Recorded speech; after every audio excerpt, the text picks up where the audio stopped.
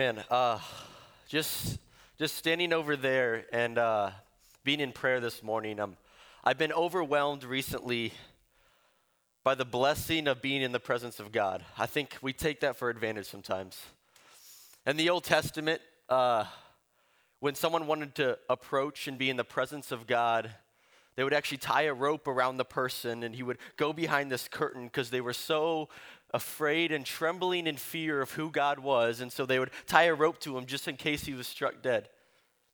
It's a holy, set apart thing that I think we take advantage for. And that's been on my mind recently. Just been overwhelmed by the blessing that we get to experience that presence of God every single day. With that being said, I'm really honored to be here. I feel very privileged to be here. I was joking with Jeff before the service. The Sunday after Thanksgiving and the Sunday after Christmas are two of the least attended Sundays of the year. And Jeff usually gives me those Sundays to preach. But I'm very, very excited to be here. God has given me a word, and I'm excited to share it with you.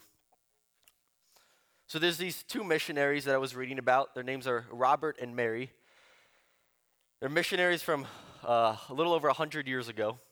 And they went to this nation in Africa. It's this country that I can't pronounce the name, so I'm not really going to try. But it's just some country, small country in Africa. This was many, many years ago, and they went there. They felt like God was calling them there, and so they went there, and they were doing work every single day, 7 days a week. They were trying to get some converts, tell people about Jesus, start a church there. And after 10 years, not a single convert. Not an ounce of encouragement. And so their mission board, they began to talk and discuss, is this a good idea for them to stay here? Because, nothing's really happening. We're supporting them financially. Should we really keep them there? And they responded, they said, no, I really think God's going to do something here. Just let us stay a little longer. I really think God's going to come through. And so another 2 years goes by and nothing. Not an ounce of encouragement. The title of my message today is The Heart of Maybe Faith. It's this term that was coined by this pastor in Tulsa, Oklahoma by the name of Michael Todd. He's this pastor of this church in Tulsa, Oklahoma, and he coined this term, maybe faith. And it's this idea is God doing something here? Is God really working here? Is what I'm doing here the right thing? Maybe, but I'm going to have faith. It's this idea where we're not 100% sure on our circumstances. We're not 100% sure or confident maybe in what we're doing, but we have faith in the God that we serve. It's having not 100% confidence in who we are, but 100% confidence in who God is. It's maybe faith. I think us as Northside Medina have been a living example of maybe faith. For the past few months, we've been looking for a home. Well, I guess go over a year for that, for that matter. We've been looking for a home. And we don't know what God's doing or what God's going to do. And so we have to live by this maybe faith. Is God going to provide a home for us? Maybe, but I have faith. And God responds to maybe faith. And so we're going to be in the book of Esther today, but before we jump in, I want to pray for us. Dear God, you are so good. God, we don't take this opportunity lightly to be in the presence of you and to learn about who you are. God, we ask that you speak to us. We ask that you remove me out of the way and let you do your work. God, we want to hear from you today because you're the only one who can speak into all of our lives at the same time. So God, speak to us. In your name we pray. Amen.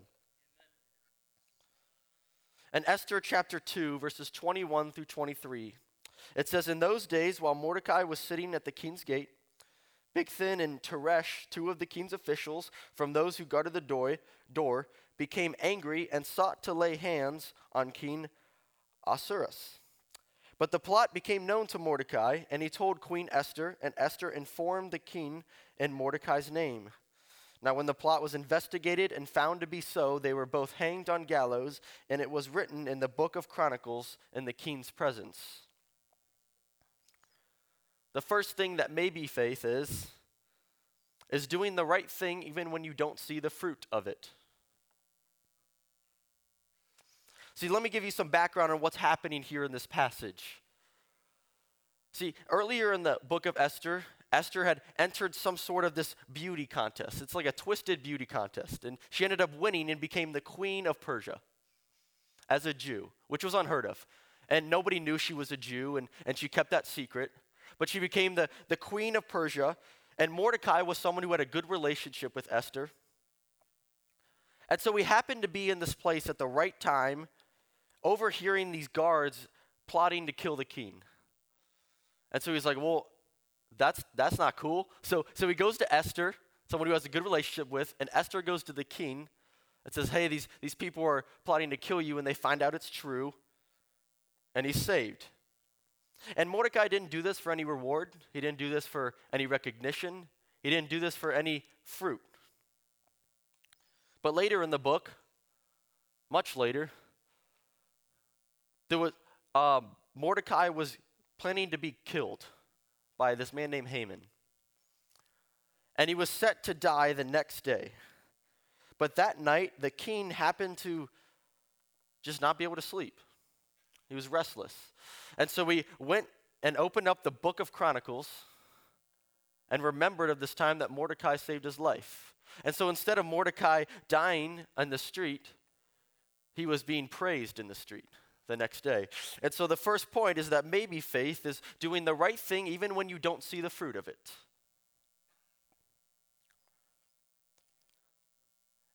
Let's jump ahead in Esther chapter 3, verses 5 through 6. It says, when Haman saw that Mordecai would not kneel down or pay him honor, he was enraged. Yet having learned who Mordecai's people were, he scorned the idea of only killing Mordecai. Instead, Haman looked for a way to destroy all of Mordecai's people, the Jews, throughout the whole kingdom of Xerxes. So, to set the scene a little bit here on why the Jews are in Persia, is when they left exile, a lot of the Jews went back to the homeland, but some of the Jews stayed in Persia. And so they were not loved, they were not appreciated, they were really looked down upon. And so when Haman found out that Mordecai was not bowing down to him, he was enraged. So he was like, I'm going to kill this guy. But then when he found out he was a Jew, he was like, you know what, I'm going to kill all of the Jews. Because he had so much hate built up. And so the rest of chapter 3, he basically tricks the king into making this decree to kill all of the Jews in all of Persia. But Mordecai didn't panic. You see, the second thing that maybe faith is it's the opposite of fear. A lot of people think that the opposite of faith is doubt, but it's not. It's fear. See, Mordecai could have panicked. He could have freaked out. He could have ended up just leaving the country and abandoning everyone and just saying, like, this is too much. I don't know what's going to happen. I'm freaking out. But he didn't. I think some of us are panicking.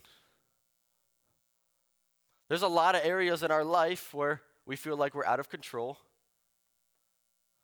And so we panic. I mean, just to name one, this mandate of a vaccine. It's something very prevalent in a lot of people's lives. It's something where a lot of people are saying, like people are losing their jobs off of this mandate, right? Like they're being forced to get this vaccine in some areas of work, and so they have to leave their job, and a lot of people are panicking. I've heard a lot of people say, man, I'm losing my freedom. They're taking my freedom away from me, right? They've used that term. But need I remind you, church, that no government or no institution or no person can ever take our freedom from us. Our freedom was bought with someone else's blood, and that's Jesus Christ. There's nobody in this world, there is no law or government official that can ever take our freedom because our freedom is found in Christ and he is forever. And so need I remind you, church, that just because of different circumstances and different things that may happen, whether you agree with the mandate or not, it doesn't matter. Whether you agree with the government or not, it doesn't matter. Just know that they're not in control. As soon as we put our identity and our faith and our freedom in this country, that's something that can be taken away. But if we put our faith and our identity and our freedom in Christ, there is no one that can take that away.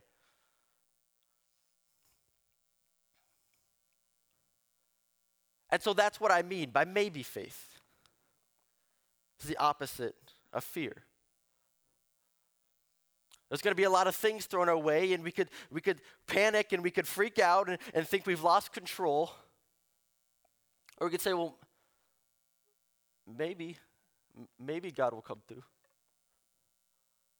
I mean, I don't know how, I don't really know what's going on, but I have faith, maybe faith. I'm not asking for you to be 100% confident in everything. I think a lot of people have given us that wrong idea that as a Christian, you have to be 100% confident in what you're doing 100% of the time. And that's not the case. It's just maybe faith.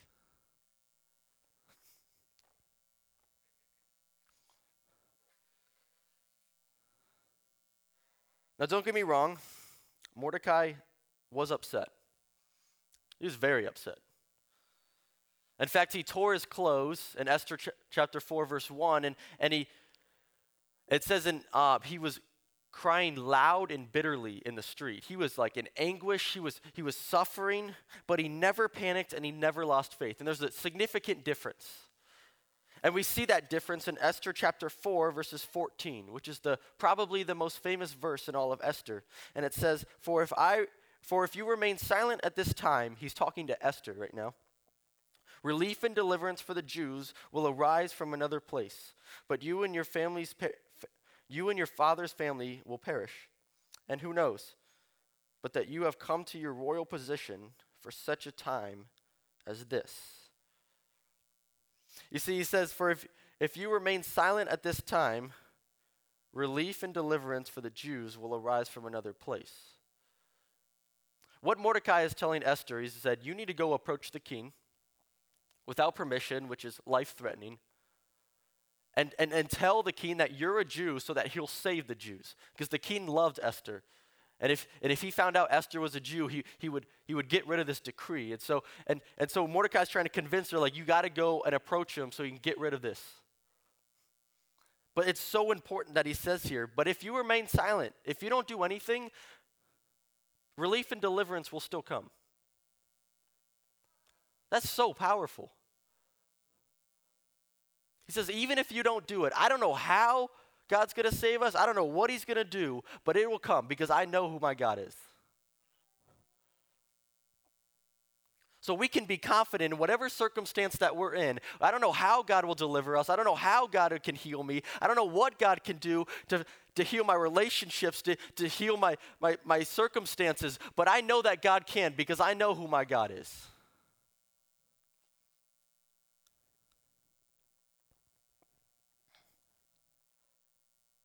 And so the third thing about maybe faith is that it's not always going to look the same. I think a lot of times when we see a breakthrough or a miracle, we think, okay, what did I do to make that miracle happen? I just need to do that again, right? Like, oh, I need to fast for 2 days. I need to pray before each meal. Then I need to go to church on Sunday, and I'll have a breakthrough because that's what worked last time. Or sometimes we think, okay, I'm going to go to church, so they need to sing 3 songs, they need to do communion, they need to do a message, and then another song, and then that's church. And we pin God to this formula. And Mordecai could have easily done that here. He said, okay, this is the only way this is going to work, because this is the only way I can see. I'm going to talk to Esther, she's going to talk to the king, he's going to deliver the Jews, then we're good. And if God does it any other way, then it just can't happen. It has to be this way. I mean, honestly, if you guys came into this building one time And we decided, you know what, for this full hour, we are going to pray together. We're going to pray for each other.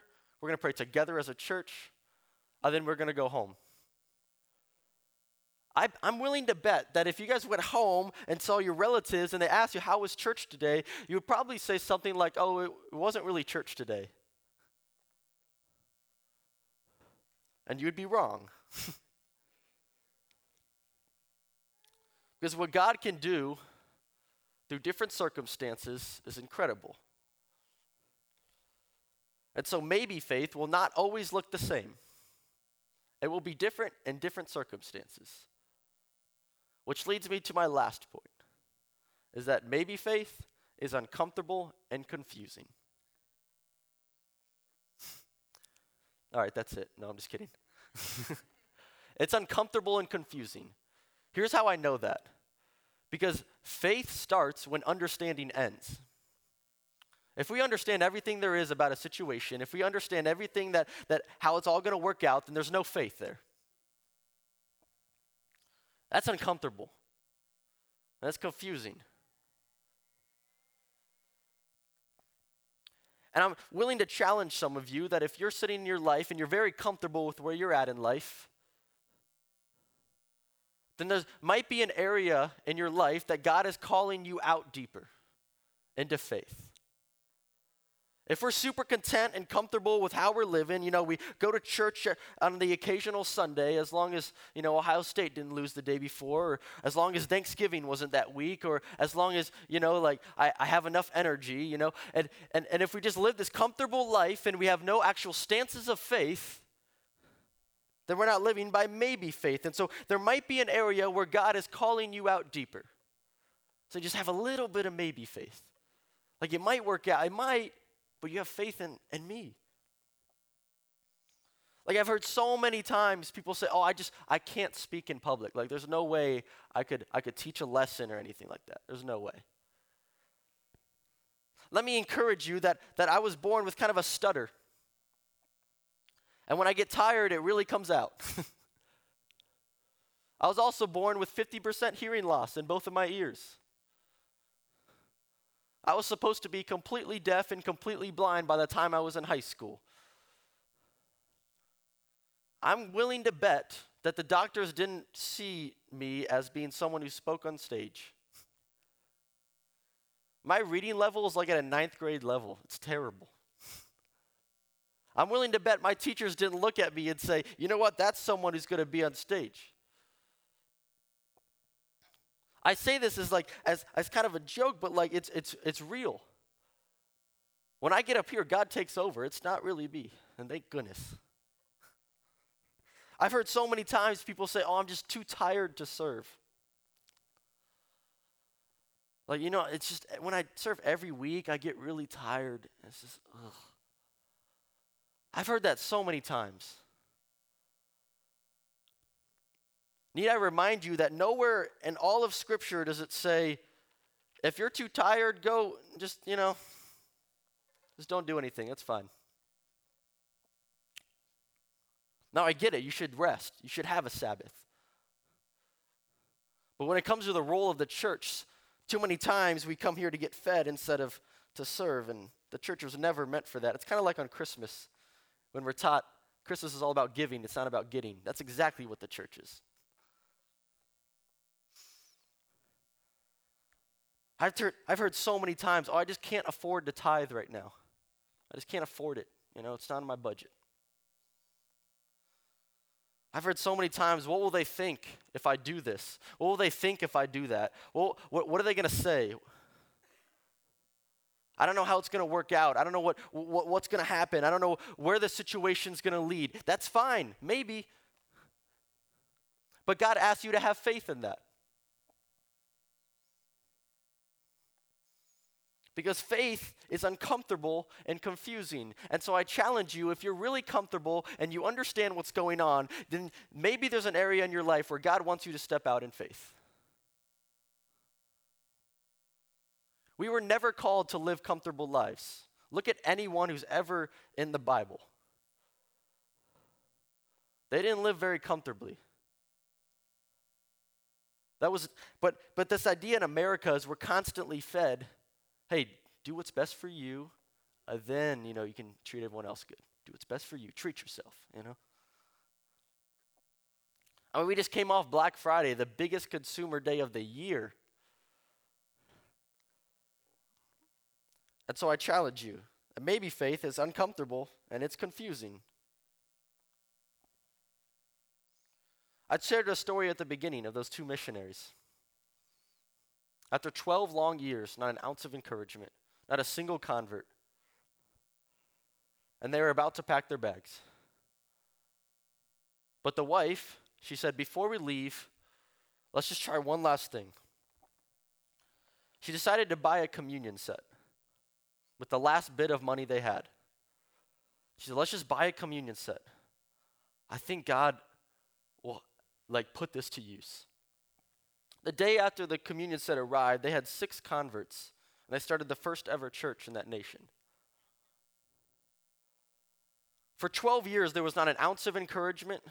There was not a single convert to make known what the work that they were doing. They were probably very discouraged and very overwhelmed, saying, where are you, God? What are you doing?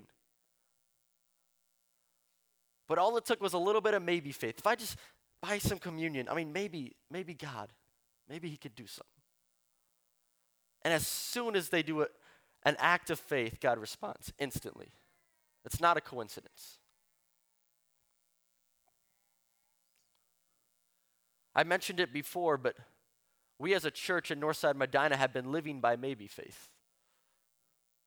We don't know where our next home is going to be. We don't know where we're going to end up. But we have confidence in the God that is taking care of us. I think we can all agree on that. And God has blessed us with a home that we can move into next year.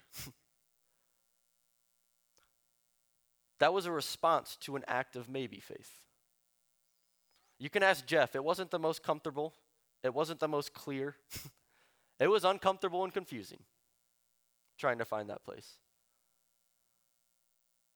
But God responds to maybe faith. He doesn't ask us to be 100% confident in our circumstances. He asks us to be 100% confident in who he is. When Mordecai was speaking to Esther, he wasn't saying, you know what, you're the only one who can deliver these Jews. You're the only one who can do this. He didn't say that. But I think a lot of us, we read this book and we think that that's how it happened. Because something interesting about Esther is that it's the only book in the Bible that does not mention the name of God a single time. It has a lot of controversy because of that. Number one, because it's named after a woman. Number two, because it's the only book of the Bible that does not mention God a single time. And so a lot of people read this book and think that God's not in there. I've heard that. I've heard, oh yeah, God's not in Esther. And I think, man, you must think God's not in your life either. Because all the other books of the Bible, right, it's God this, God that, God this, and every other line, right, it seems like, in all the other books of the Bible. And so we go into our life and we expect God to be plastered on the walls as soon as he does something. When he does something big, we expect him to be plastered on the wall. But Esther teaches us that God can do amazing things, that God can change circumstances without even being named. That no matter what we feel, no matter what we see, no matter what we do, God is still working. And we can be confident in that. It wasn't coincidence that Mordecai happened to hear these 2 guards out by the gate plotting to kill the king. It wasn't coincidence that the king couldn't sleep the night before Mordecai was set to be killed. It wasn't coincidence that Esther won this twisted beauty contest to become the queen of Persia. It wasn't coincidence that when she approached the king without permission, he didn't kill her, but he granted her what they wanted. In fact, when she approached the king, he couldn't just take back the decree, and so what he had to do was he had to make a new decree saying the Jews could defend themselves. And they were like, okay, that's not much help. But near the end of the book, the Jews conquered. They won. And it doesn't say God delivered them, but God did. That wasn't coincidence. I mean, just picture the book of Exodus, and you just remove the name of God from it, right? Okay, Moses goes up to the Red Sea. He lifts his staff. The wind direction changes, and they walk through. And then the wind happens to just coincidentally stop, and it crashes back on the Egyptians, killing them all, right? If you remove the name of God from any book of the Bible, it just looks like coincidence after coincidence after coincidence. But coincidences don't exist. They don't. Just like luck or jinxing, none of that exists. Because we think that it does. We think it's such a coincidence that these things happen, but it's because God's not plastered over the wall sometimes. And so we think God's not here and God's not in it. And so all God is asking for is an ounce of maybe faith. Like, is God really here? Is God really working? Is God really doing something? Maybe, but I have faith. That's all God is asking for, is an ounce of maybe faith.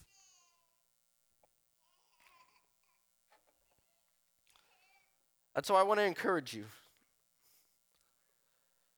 I think us being part of Northside Medina, it can be really uncomfortable sometimes. We've been moving from place to place a lot. But God's asking for maybe faith. And when you give him maybe faith, he responds every single time. The reason I brought up the book of Esther today is because it didn't mention the name of God. Because in my life recently, it doesn't seem like God is super prevalent sometimes. Because he's not plastered all over the walls. Sometimes you have to look for him. And so, as a church, I have one challenge for you guys. I want you to think of one person that you know who doesn't know Jesus. It could be someone that goes to church every week, but that just doesn't know Jesus. I want you to think of one person in your life. Maybe it's someone you talked to yesterday. Maybe it's someone you haven't talked to in 10 years. But I want you to think of one person that doesn't know Jesus. And then what I want you to do with that is I want you to take out your phone. You could, right now. And I want you to text yourself the name of that person. The name of a person in your life that does not know Jesus. And then what I want from that is that every single night, you go down on your knees and you pray for that person. I've shared this story once before, but there's this man named D.L. Moody. And he wrote out a list of 100 people who didn't know Jesus at one point in his life. That he knew. Throughout his life, every single night, he prayed for these 100 people. And by the end of his life, 96 of them came to know Christ. On his deathbed, the final 4 came to know Christ. Because God responds to maybe faith. And so I encourage us as a church to pray for that one person every single night. Because doing it every night is an act of faith. You're saying, God, I can't do this, but you can. God, I don't know how you're going to do it. I don't know what's going to happen. I don't know how these circumstances are going to lay out, but you can do this. That's an act of faith. And if you just do it once and you walk away, that's not an act of faith. It's doing it every single night. And saying, God, I know that you're the only one that can do this, so God, please do it. And our ultimate goal here as Christians is to bring people with us to heaven. So as a church, if we can collectively each pray for one individual every single night, we're going to make heaven a lot more crowded. I promise you. I'm not even a little bit doubtful of that. Because he responds every time to maybe faith. Pray with me. Dear God, you are so good.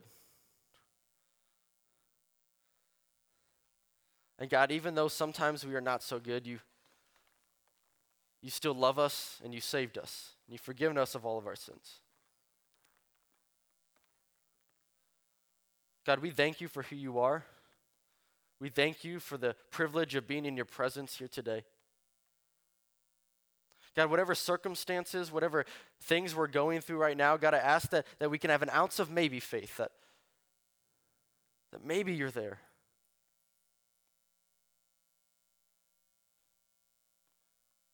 God, I also want to pray for every individual that popped into these people's heads. Someone who doesn't know Christ. That we want them to experience the joy and the love that we get to experience every day. God, give us an ounce of maybe faith like Mordecai had. God, we thank you for who you are. We love you. In your name we pray. Amen.